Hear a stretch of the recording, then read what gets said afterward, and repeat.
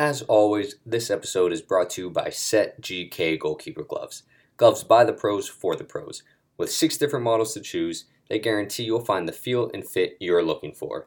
Use promo code JG25 at checkout for 25% off your order. Set GK. It all starts with your set.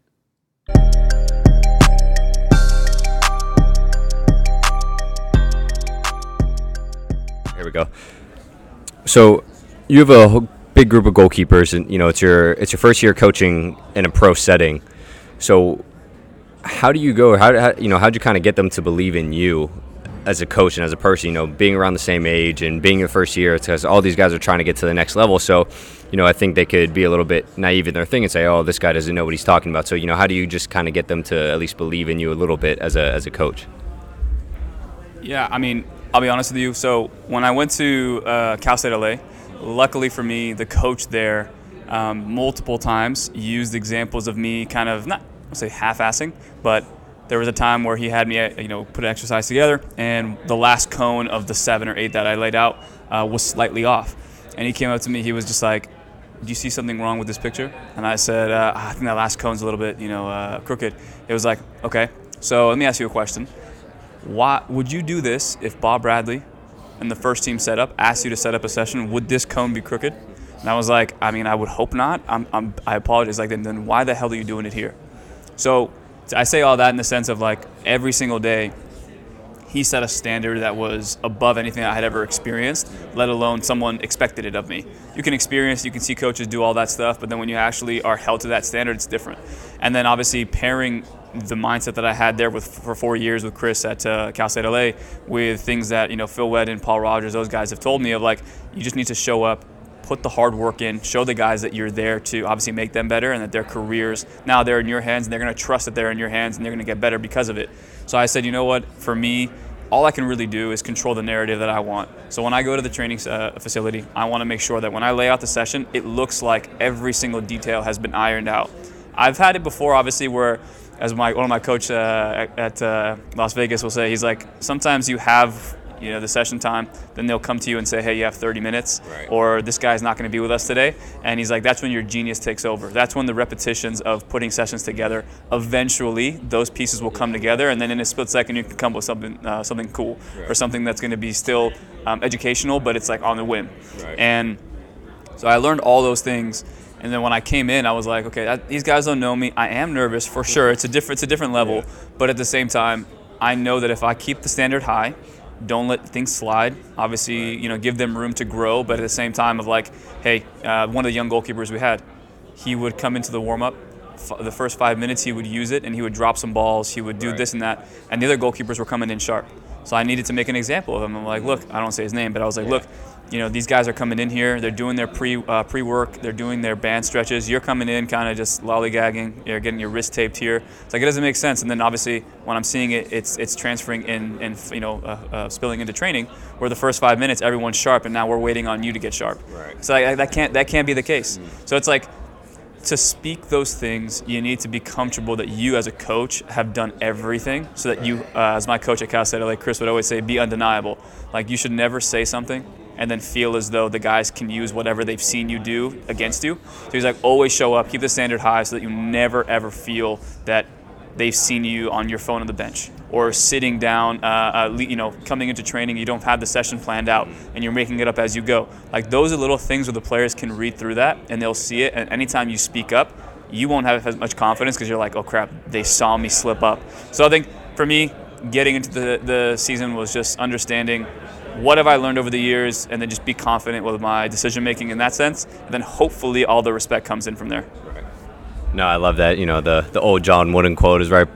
Failing to prepare is preparing to fail. Right. So definitely preparation. I've definitely made the mistake of thinking I was capable of just coming in and kind of going with sessions on the fly. But when you mention it, and I think back now, it's like there are so many times when you're doing things on the fly and you're like going, let's do this, no, let's do that, and it's just it really kind of doesn't help in general. But what would you say probably your most memorable moment so far in just your short professional coaching career has been?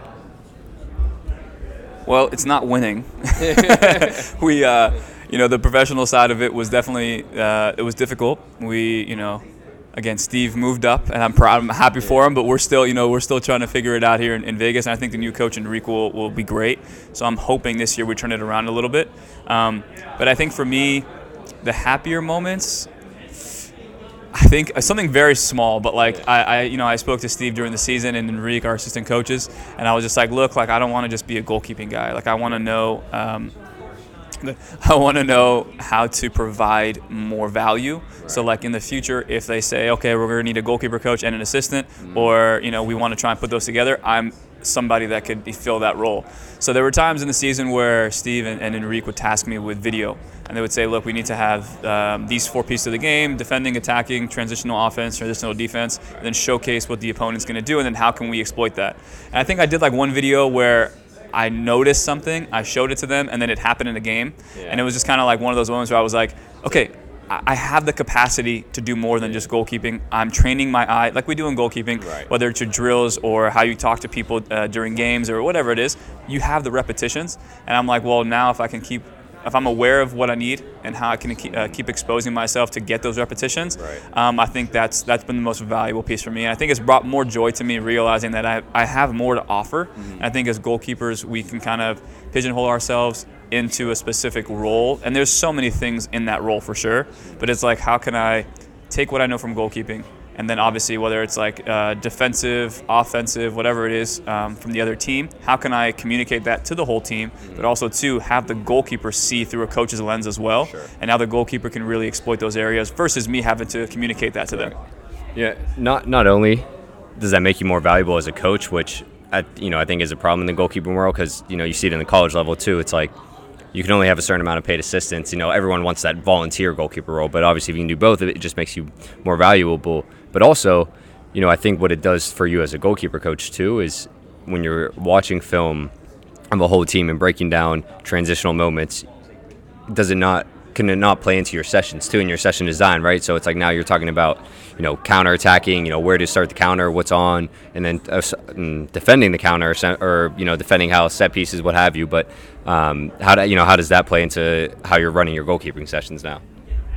It honestly plays a lot. Yeah. I think that's you hit the nail on the head too. Is like, obviously we want to expand our role a little bit, but also too when you start seeing things from a different perspective and a different eye, right. Now you start sharpening the eye. That I've my goalkeeping side, I've always been like, okay, I'm this is what I'm really good at. I'm gonna go 100% into this. Right. And then when you start seeing the game from a different lens, you start offering that lens to your goalkeeper. And I think too, one thing that I've been on, for example, is like, can we as goalkeepers, when we do goal kicks, if it's short goal kicks, can we analyze the offensive setup or the defensive setup of what they're trying to do? And I think when you are watching film from a coach's eye and you're seeing the way they set up is sometimes with like a diamond or something like that, they have 2 guys on top of the 18 and 1 guy sitting inside with the 6. Right. Then they have guys in half spaces. Right. And then watching the film of like, okay, we played that ball short, what was their reaction? Or watching film on like Oakland, for example, and you would say, oh, New Mexico played that ball short. This is what their press shifted to. So if we know that, and I can play it short, and then I get it, and my goalkeeper, because we've watched film, right. We know that he has this option, this option, this option. That to me is so valuable. Yeah. And then as a goalkeeper as well, when we talk about prep touch, right? It's a concept that we talk about a lot. It's like, can you take a more deliberate prep touch? Can we talk about feints? Can you move people? Can you manipulate their movement because you've seen the footage? So I think for me, it's trained my eye a little bit more to be like, this is what they're showing. But then if we make one pass here, this is the fluid movement of the opposing team. And then for us as well, that's where I take it to the head coach. And I said, it was Steve or Enrique this year of like, hey, this is what we could potentially do in possession. Let's make sure that everyone's on the same page. And it gives you more footing as a coach too of like, I have confidence because I'm showing you like tangible evidence versus concept. I think that was the biggest thing for me is coming in and how can I switch from concept and things that I have heard and buzzwords and stuff, right. Versus now this is actual tangible evidence that we can exploit these areas. And then from there too, then the other team has to react. You've played the ball short twice. Now what are they going to do? Step a little bit higher. Yeah. You play the ball in mid area. What are they going to do? They're going to have to decide, do we want to step and like eliminate that first pass, or do we drop off because that guy can get the ball and turn, and now it's uneven numbers. Right. So it's like, I said it a long time ago on a podcast. It was more of like we're going to turn into the quarterbacks. And the quarterbacks of like, we literally have read 1 didn't work, read 2, read 3, read 4, and but that has to be trained. But it's funny, that's kind of how I try to describe it, but then a lot of people don't really get the analogy. It's like what I always say. It's like this is probably more in the fluidity of the game, but it's like what's on deep. Can you play beyond? Can you find a striker? Get yourself the assist, get the fun stuff. If not, you always have your check down, right? So going back to that quarterback analogy, it's like you have your running back checking out, but that's on me being a big Steelers fan and Ben Roethlisberger throwing the ball 2 yards down the field anyway. But so what could you say too? Because you had a very successful college coaching career, you're winning national championships. What were some of the things that your head coaches that you saw kind of just did as from a team perspective and to create that buy-in and that team culture to win? And what can you take from that into just a smaller group of goalkeepers? I think, like I said earlier, it was seeing how calculated you are in terms of whenever you speak to somebody, that piece of information that you're expressing to somebody, it stays with them for better or for worse. And I think, again, I'll use the example for this year that really just tuned me into recognizing how smart our coaches were, is that we had a few guys who didn't play that much throughout the season. And we went to the national title game. And so we got to the national title game, and there were some guys who just, lack of a better term, like the team has a day off, they're doing extra work because they didn't play at all. And so throughout the season, of the coaching staff, especially our head coach, would kind of go up to these players and say, look, your time's not now, but I see that you're working hard, and I want to let you know I appreciate that, but you will have minutes. Trust me, you will have minutes, and I don't want you to be discouraged, and at the same time, too, I want you to be ready so that when you're out there, I feel more comfortable to play you. Right. Little by little, seasons progress. We're winning. We get to the national title game, and we're playing against Charleston, a really formidable opponent, really good team. They recruit some insane players. And our team, if you look at our team from top to bottom versus their team top to bottom, player to player, you can't measure the heart, you can't measure the buy-in, but you can measure, obviously, the statistics or whatever. And they had better players. Right. But then you see the structure of the team, and you see our coach going up to those same players and look, remember I told you earlier in the season, it's your time. We had guys who played 40 to 50 minutes in a national championship game who didn't play in the semifinal, didn't play in the quarterfinal. And I think seeing how valuable the person-to-person communication is and understanding the big picture and how those micro conversations can lead to a bigger and more, I say the word formidable, but macro picture. Yeah. To me, it established a lot. And I think in the goalkeeping world, we see that all the time, where it's you have goalkeepers who will play the Premier League. It was a famous one, Claudio Bravo and Ter Stegen. Right. You had Ter Stegen playing the Champions League, Claudio Bravo playing all the La Liga games. So everyone has their role, and it's ideally that'd be perfect. But in the grand scheme of things, you don't get that all the time. You get goalkeepers who play all the time, and it's very difficult to have that number two be bought in. So it's having those conversations of just letting them know their value, letting them know, hey, look, if you want to get some extra work in because you've come to me and you want to work on certain things, I'm willing to give you another extra hour of my time. You want to watch film? Let's do that. So I think just recognizing how valuable the little pieces are to the big picture, and it takes effort. We know that. There are people who conceptually can say, I'll do this, I'll do that, but when it comes to it, it's just those hard conversations. And someone I learned from the most is Paul Rogers. Yeah. He is, if you've ever met him, very intense. But even just conversations with him on podcasts or just off to the side, he was just look, the players will it's going to be rough at the beginning when you have to be honest with them. But in the grand scheme of things, they will respect and appreciate you that much more. So you can have the hard way of avoiding it, and then it builds up. Or you can have the hard way of, it's a tough conversation, but I promise you I'm looking for the best and intentions for you. Right. No, I love that. So final question I've been just starting to ask all my guests is, what are some podcasts or books that you kind of like to read or refer back to that will either, have played a big part in your development or continue to play a big part in your development, other than Inside the 18, obviously? I think for me now, getting into in the academy world, LAFC and things like that, for me, it's just understanding the emotional intelligence side. So if you look at my philosophy of things, it's understanding the personal competence of what you bring, self-regulation, self-motivation, self-awareness, those kind of things. And then the relational competence, which is your social, how you speak to people, collaboration. There's more, but those kind of things for me. So understanding those two sides.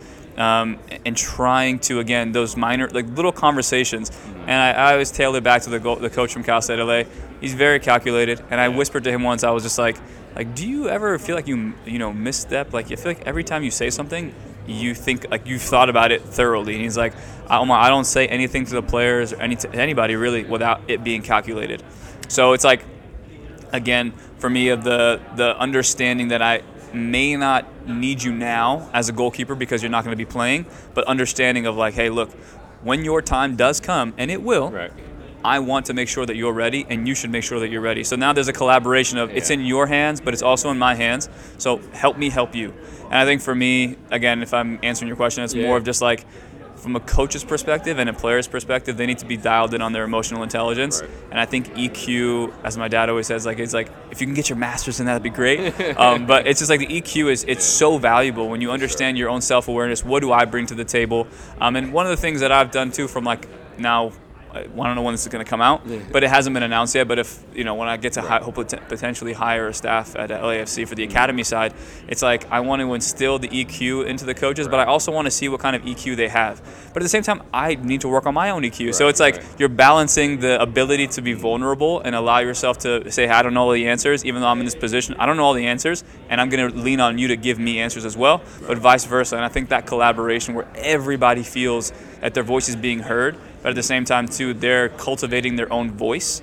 But it needs to be that person to have self-awareness of like, hey, I'm auditing that these are the skill sets that I need to become a professional goalkeeper coach or a professional coach. What are the things that are going to lead me there? Reverse engineer. And now that you've come to me with that reverse engineer process, it means you've thought it out, and it's a thought out process. So you've done your due diligence. And then by the time like we actually sit down, or by the time you look 3-4 years down the line, you've exposed yourself to all the little goals that you've had, or all the things that you've had, whether it's public speaking, whether it's going to first team training, whether it's running a session for me at the USL, whatever it is. Right. You've done all those things so that when you step into that role, you've done everything possible to get yourself ready. Right. And like I said earlier, to bring it full circle, it's like just do what you think is you have confidence and you're comfortable with. And then everything else, everything around that, you'll supplement it with all the new lessons and things that you're learning. No, love that. Obviously the emotional side, emotional intelligence, all that EQ stuff side of coaching is very crucial. But thank you, Omar, for coming on. I really appreciate you taking the time, and we'll be in touch. Sounds good. And make sure you guys follow Jesse on the Union app.